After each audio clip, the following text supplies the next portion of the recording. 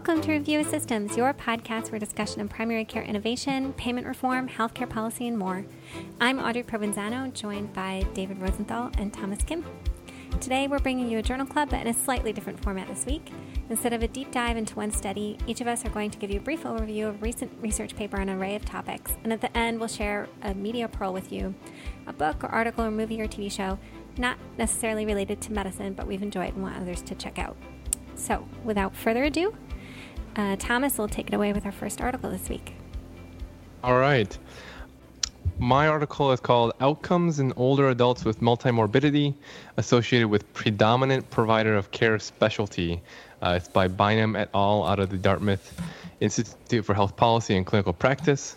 It was published in the Journal of the American Geriatric Society.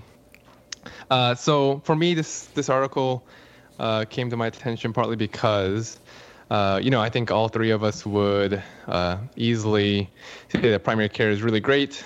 We may espouse it sometimes at the expense of specialty care, right? We all have that kind of tribalism in us. But, personally, I feel like I'm frequently having this discussion of specialty care versus, generalist care. I feel like I'm defending my life choices in some respect, trying to get more opportunity to do obstetric care as a family medicine provider. So really looking at, how do primary care doctors perform versus specialists was kind of an interesting study. These studies tend to be really, really hard to design.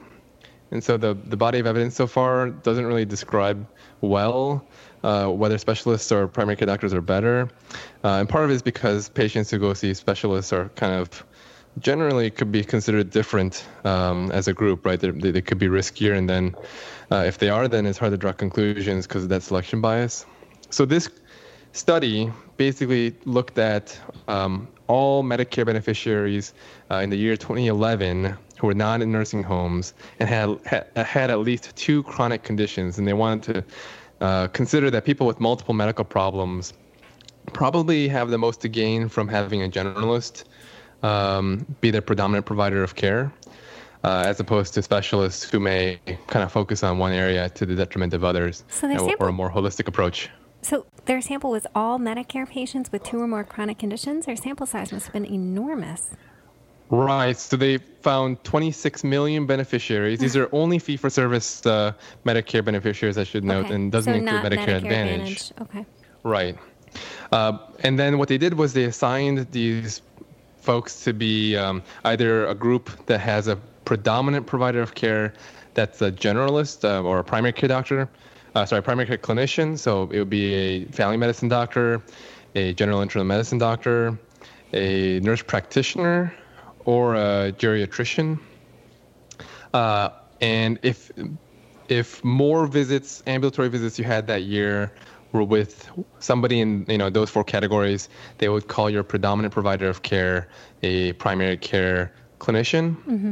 And if it was with a specialist, they would say your predominant provider of care was a specialist. Now, I think the innovative part of this study is that they didn't just compare those two groups because, like I said, there can be selection bias when you do that straight comparison.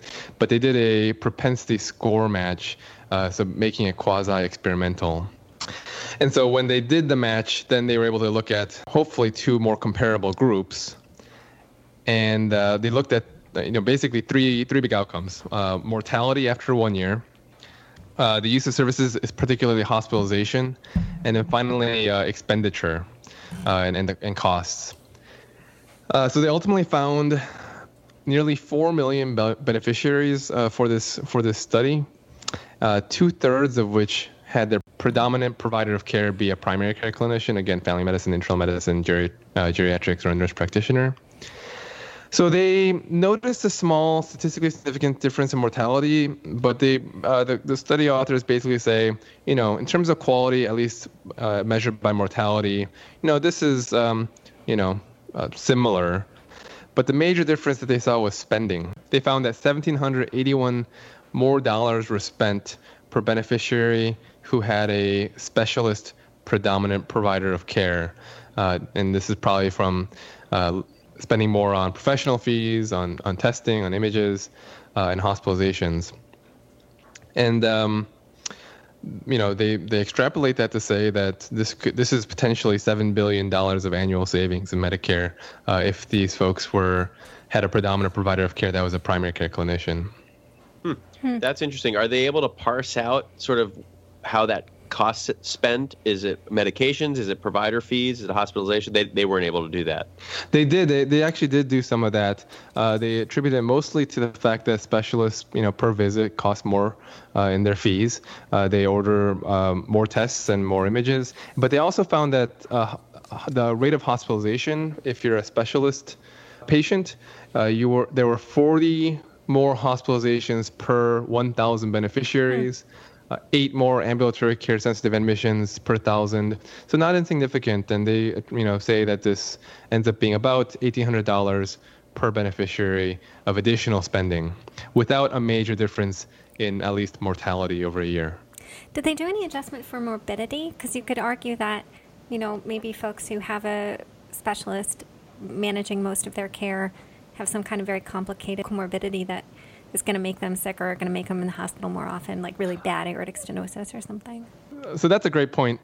They went about looking for anybody who had at least 2 of 18 diseases they call the chronic diseases, but it was based off ICD-9 codes, so they couldn't tell you the severity of those diseases. Now, they did the matching based off covariates they thought would approximate some of that: age, sex, race, dual eligible status, median census tract income, and the conditions, the types of conditions, as well as a hospital region that was meant to adjust for like how available a specialist might be in their region.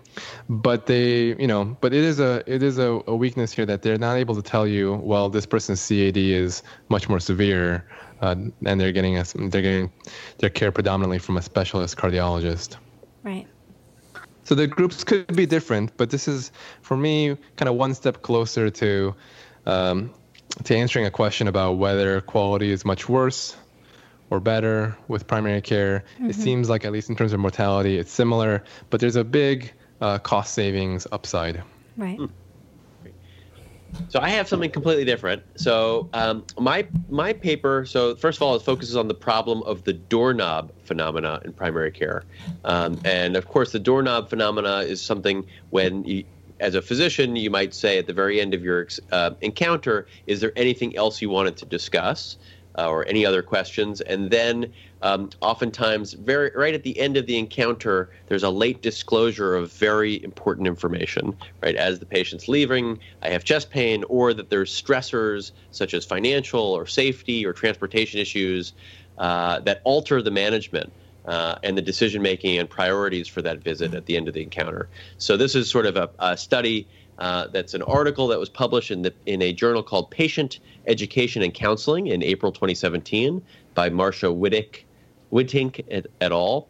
And so why is this important in primary care? So I think we all know that there are many, many barriers to communication between patients and physicians, and that in the paper, we know that medical care and encounters have sort of arbitrary boundaries, and prioritization of patient goals and provider goals is not necessarily an intuitive process. And there's like a lot of substantial power asymmetries between patients and providers.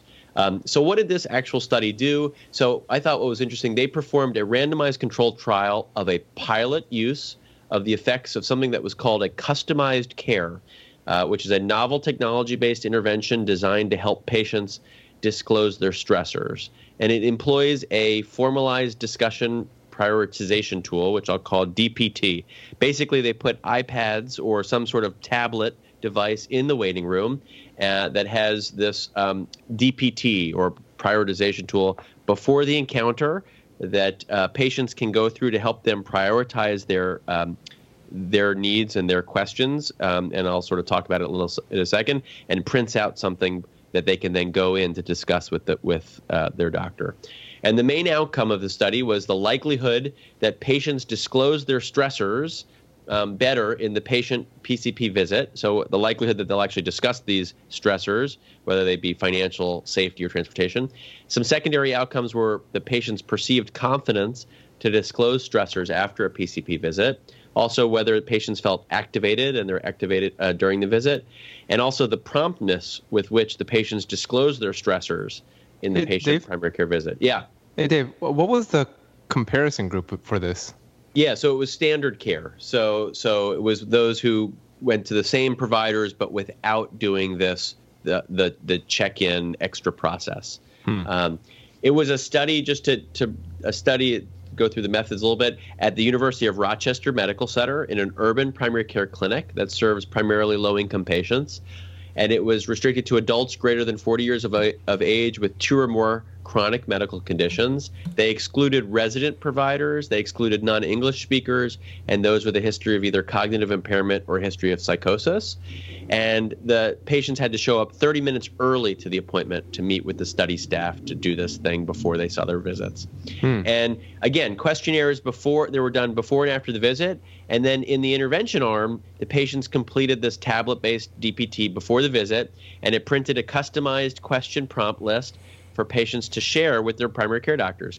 And then all of the recordings, they were audio recorded, all the subjects before the visit, during the visit, and immediately after the visit. So audio recordings that were then coded based on this some few standard coding schema by 2 separate coders, which I won't go through. There were 60 total patients, 31 in the intervention and 29 in the usual care. There were 12 different family medicine trained providers, and the mean visit length was about 24 minutes in the study group and 22 in the usual care arm.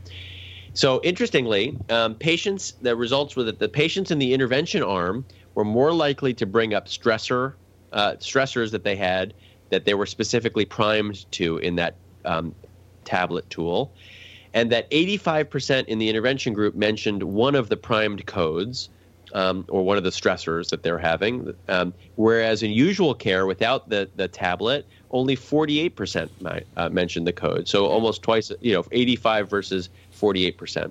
And then the secondary outcomes are actually, there weren't significant differences. So in patient activation, although there was a greater perceived confidence by patients to share their stressors in those that had been primed with the technology.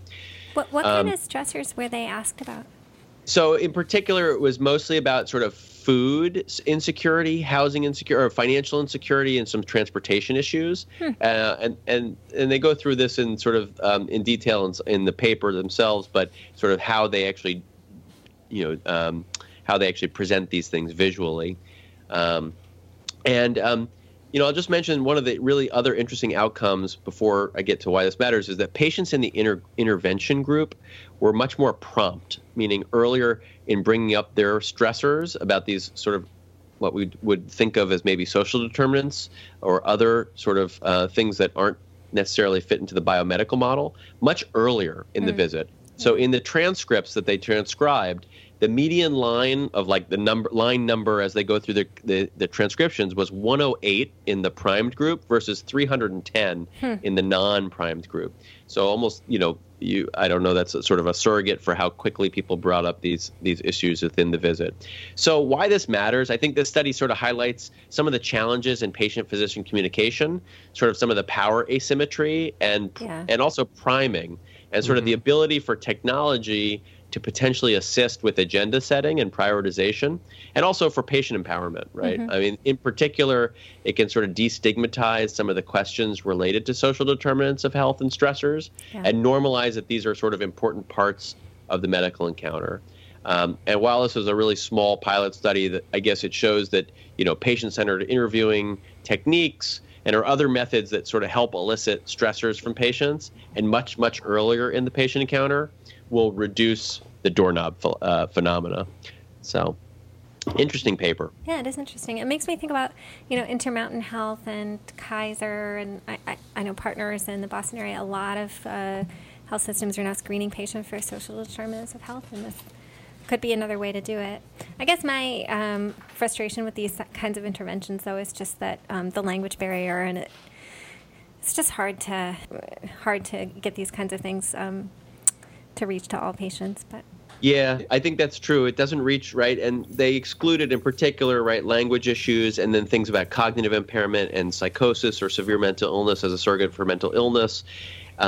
Plus, people had to show up 30 minutes beforehand to take place, which in and of itself it may not be realistic and generalizable to most clinics. Yeah. I mean, also those are probably patients who are a little bit more empowered to be able to, make that happen on such a short pilot phase.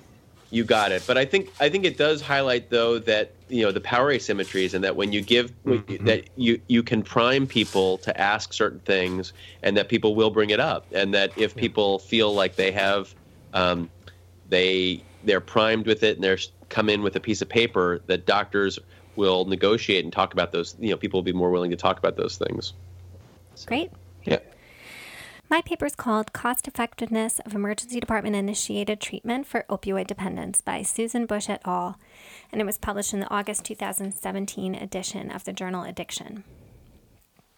So the senior author on this paper, Gail D'Onofrio, came on the podcast a couple of months ago to talk about the initial RCT that this cost effectiveness study is looking at.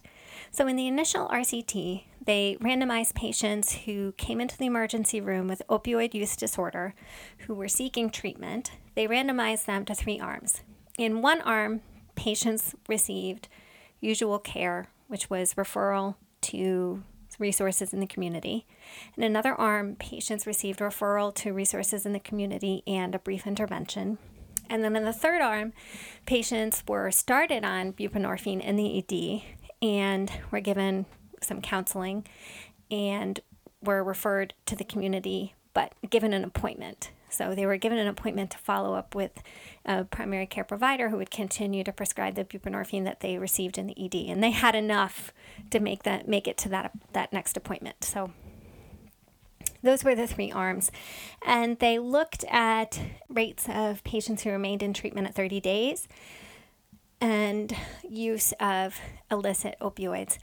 Not surprisingly, patients who were started on buprenorphine in the emergency room did much better. They had higher rates of staying in treatment, lower rates of illicit opioid use at 30 days, which is all very intuitive, but it was a really impressive study. So in this study, they went back and did a cost effectiveness analysis of the 3 arms. And not surprisingly, initiation of buprenorphine in the emergency room was most cost-effective of the 3 interventions. And they looked at a couple of things. One was calculating and comparing costs of all healthcare consumed by the 3 groups. So patients who had buprenorphine initiated in the ED consumed more healthcare in those 30 days in terms of office visits because they were in treatment, but they had much lower costs of hospital admissions and inpatient residential treatment. Interestingly, ED consumption of healthcare was about the same among the 3 arms. And, the intervention itself isn't that expensive. So, it's intuitive that this would be cost effective. Wavering providers isn't that expensive. Presumably, in some settings, training someone and setting up the infrastructure to permit that kind of logistical linchpin of this intervention of scheduling patients with a provider who can provide ongoing buprenorphine in the outpatient setting before they leave the emergency room, so they leave both with an appointment and with enough medication to make it to that appointment is really, really key. And there's got to be some investment there. But it's not hugely expensive. There was an interesting sub-analysis looking at crime. So, patients who have opioid dependence may commit crimes to pay for pills or heroin. And of course, again, not surprisingly, patients on treatment with buprenorphine had lower crime costs. So, showing the benefit to society to treating these patients with buprenorphine. There were some weaknesses of the paper. The crime rates and the healthcare consumption was all self-report, and they didn't use QALYs in terms of calculating the cost effectiveness, so it's difficult to compare this to, some intervention for heart disease, for example. So I just thought this was a really wonderful piece of work. I hope that they continue to look at the questions on this issue. And I think it's a really important topic of how to make this really work, developing relationships with a referral base. In some areas of the country, this is probably really, really hard, especially rural areas where there are a few treatment options to begin with, but then, there are all the logistical barriers of transportation. And but I just think it's so important for patients to, leave the emergency room with an appointment and with enough medication to make it. They live such chaotic lives, and I think that intervention could be really important in preventing relapse and, keeping them healthy. So bravo to them for this paper. And I'll just mention, I know a lot of these authors because they're colleagues of mine at Yale, and that's right. they do wonderful work here. I saw a bunch of them actually today, including Dr. D'Onofrio. And I'll mention they've been really at the forefront of sort of tackling this from the emergency room perspective and sort of connecting from the emergency room to outpatient care. And I think that's actually, like you mentioned, both the sweet spot and the hardest thing to do is to create those linkages between the emergency use and the outpatient centers. And so they've done an incredible job of building those linkages, both between research, but also in actual clinical care for patients. So the question is always like, is that generalizable to other places that don't have those relationships? Right. And that's the big question mark, right? And I think that what you could see is in different environments where there might be more collaboration, or maybe academic medical centers are probably the places where these kinds of things can be done, or in places that are more aligned as ACOs, or where there's actually a cost. There's some larger organization network that can do it. It sort of argues for the bigger you are, probably the more likely you can take advantage of this. But to the extent that, like, if you can do it because there are primary care doctors that you can link up to, this analysis is, gives you some ammo to say this is cost effective, this is better than the alternative,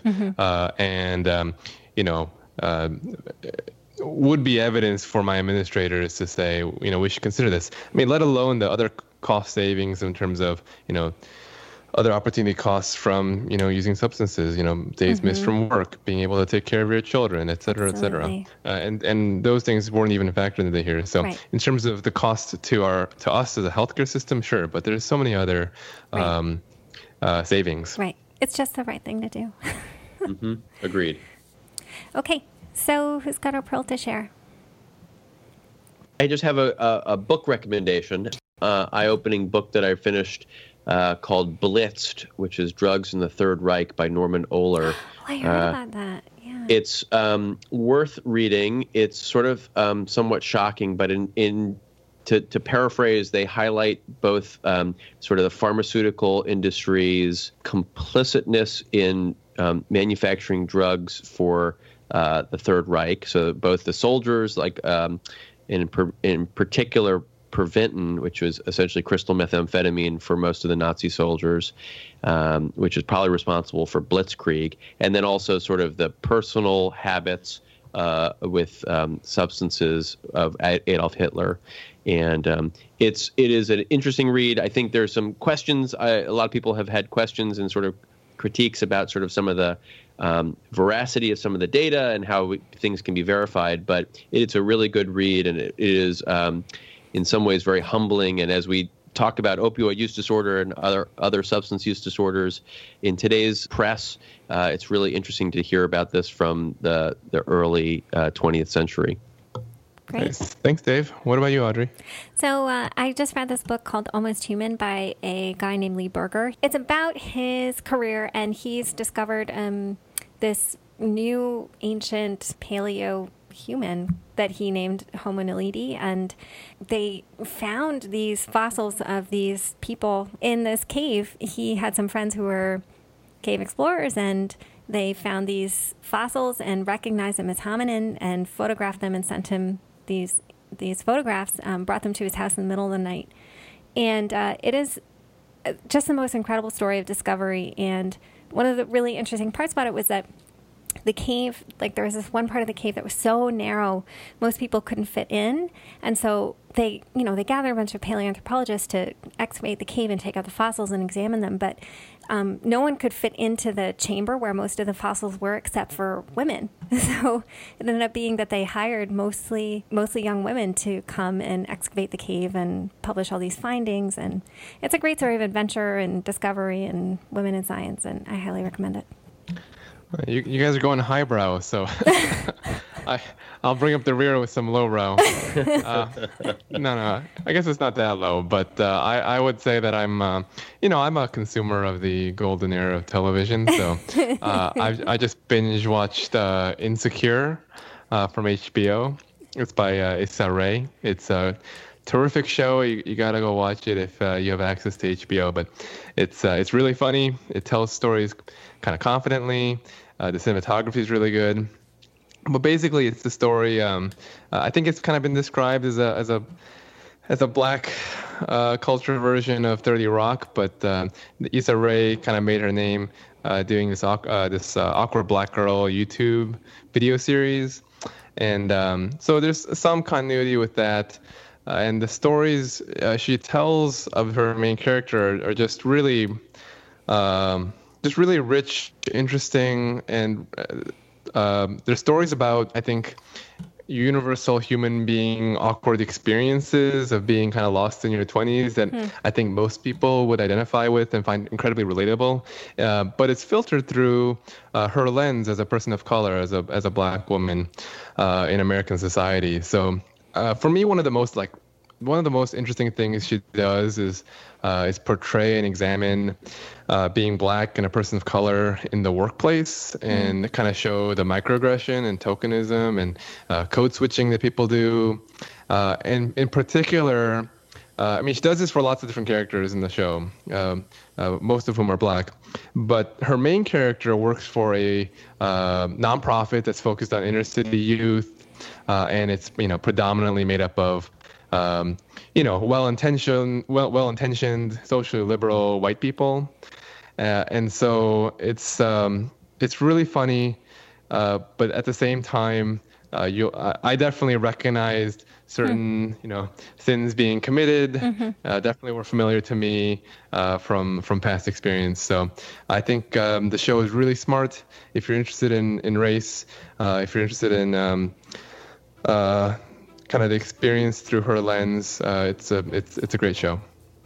Right.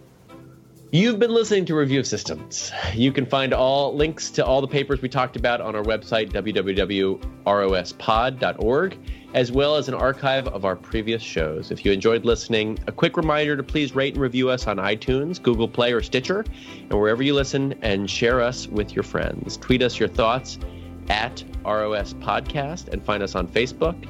Let us know what you think of this format, especially this new one, and if we should use it again. Or you can email us at audrey@rospod.org, or thomas@rospod.org, or david@rospod.org. We'd love to hear from you, and thanks for listening. Take care.